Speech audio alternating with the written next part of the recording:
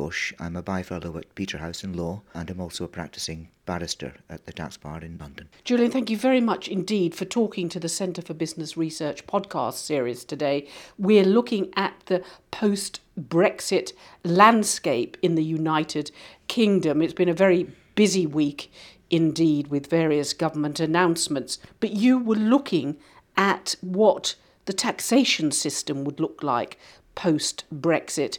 Have you got concerns, and if so, what are they? Yes, I've got concerns. To sum it up, it's that nobody's really thought about tax. There are all sorts of areas where really there's been quite a lot of thought and some organised work that's been done. Agriculture, fishing, seasonal workers. Tax, almost none at all.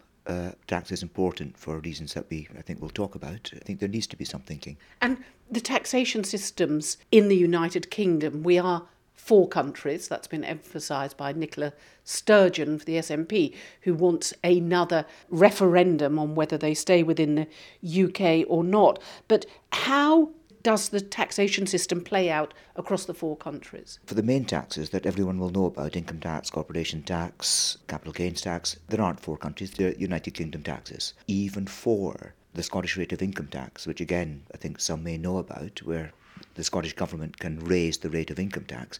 That's not what's called a devolved tax. That's a United Kingdom tax. But the Scottish Government has got power to adjust upwards rates. There are some devolved taxes, the equivalent of stamp duty, for example. It's called land, buildings and transaction tax in Scotland. That is a devolved tax. That's entirely within the jurisdiction of the Scots Government. For the main taxes, no, there aren't 4 jurisdictions, there's 1. And if we then look out to across the 27 countries of the European Union, there will be 27 now, not 28, how does the UK taxation system weave into theirs? Apart from VAT, which is special because it's a direct function of being a member of the EU, everyone thinks that VAT will stay. I think they're right, post-Brexit. But parking VAT for the moment, tax systems don't really, in member states, weave into each other. Each member state legislates its own tax code, but critically and importantly, what each tax code of every member state, including the UK, has to do is comply with, be consistent with, the free movement rules, which now have become far more visible, blindingly obvious reasons. And if they don't comply with these free movement rules, these tax rules that member states, including the UK, enact, they have to be changed.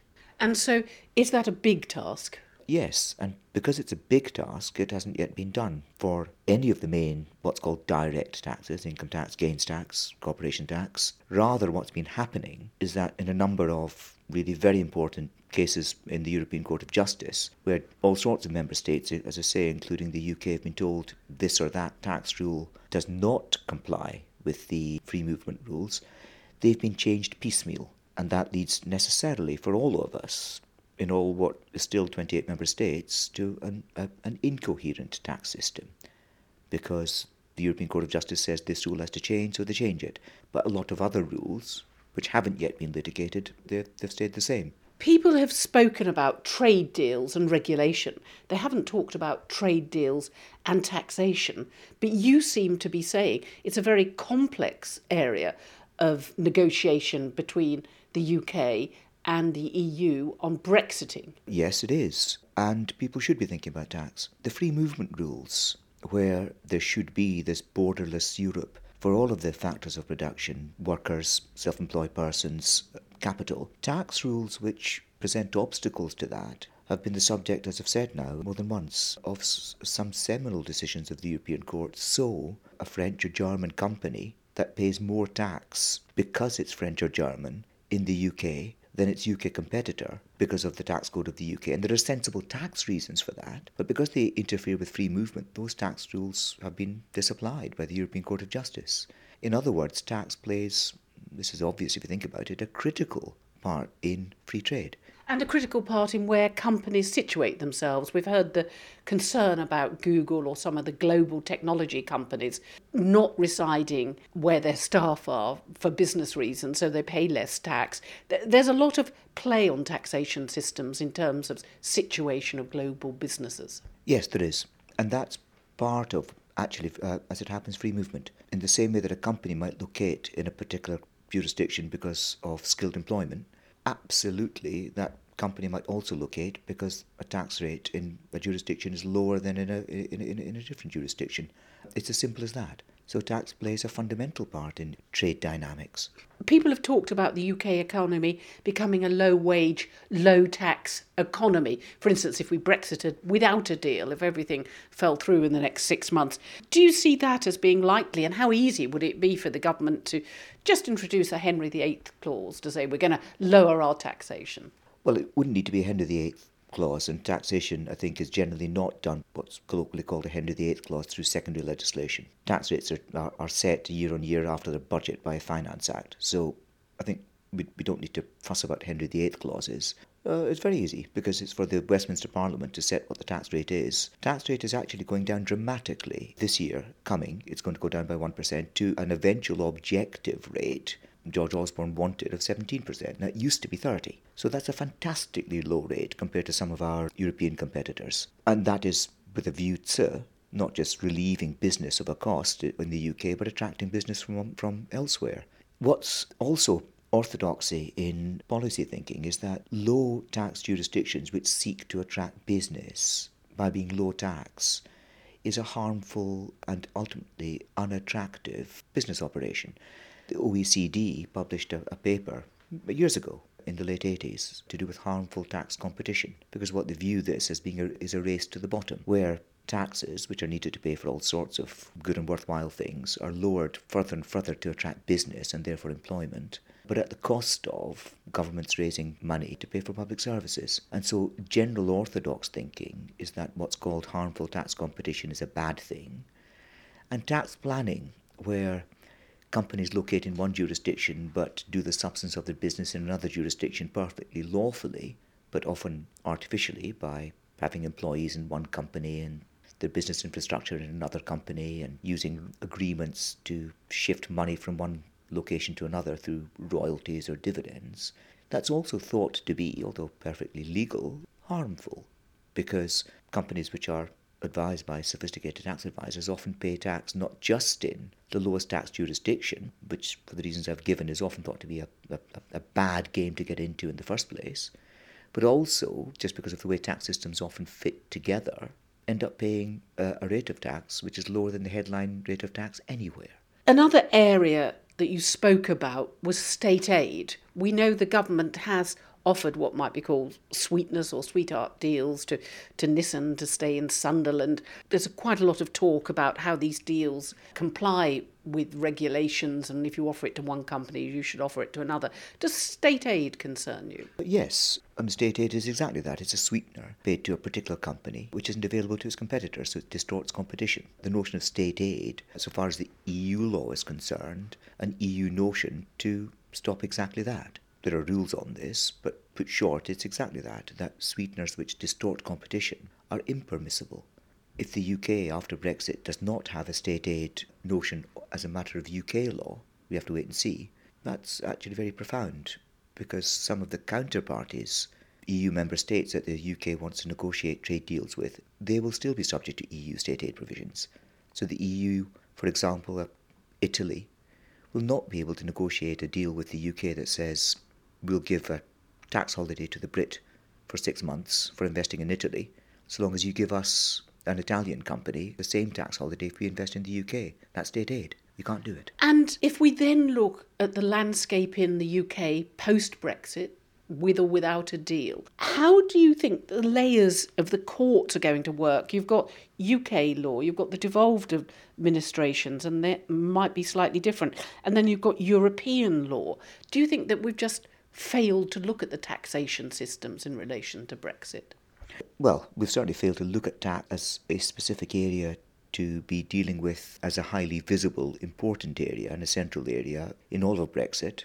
Oh, it's absolutely true, because there are many contexts of trade law where tax is critical. That's been my big message throughout the conversation. So, in a free trade agreement, let's say it's with Canada or with another EU country, a French company is going to have quite a lot to say, or a Canadian company is going to have quite a lot to say. If the deal is, well, we won't impose custom duties, tariffs, that's one sort of tax.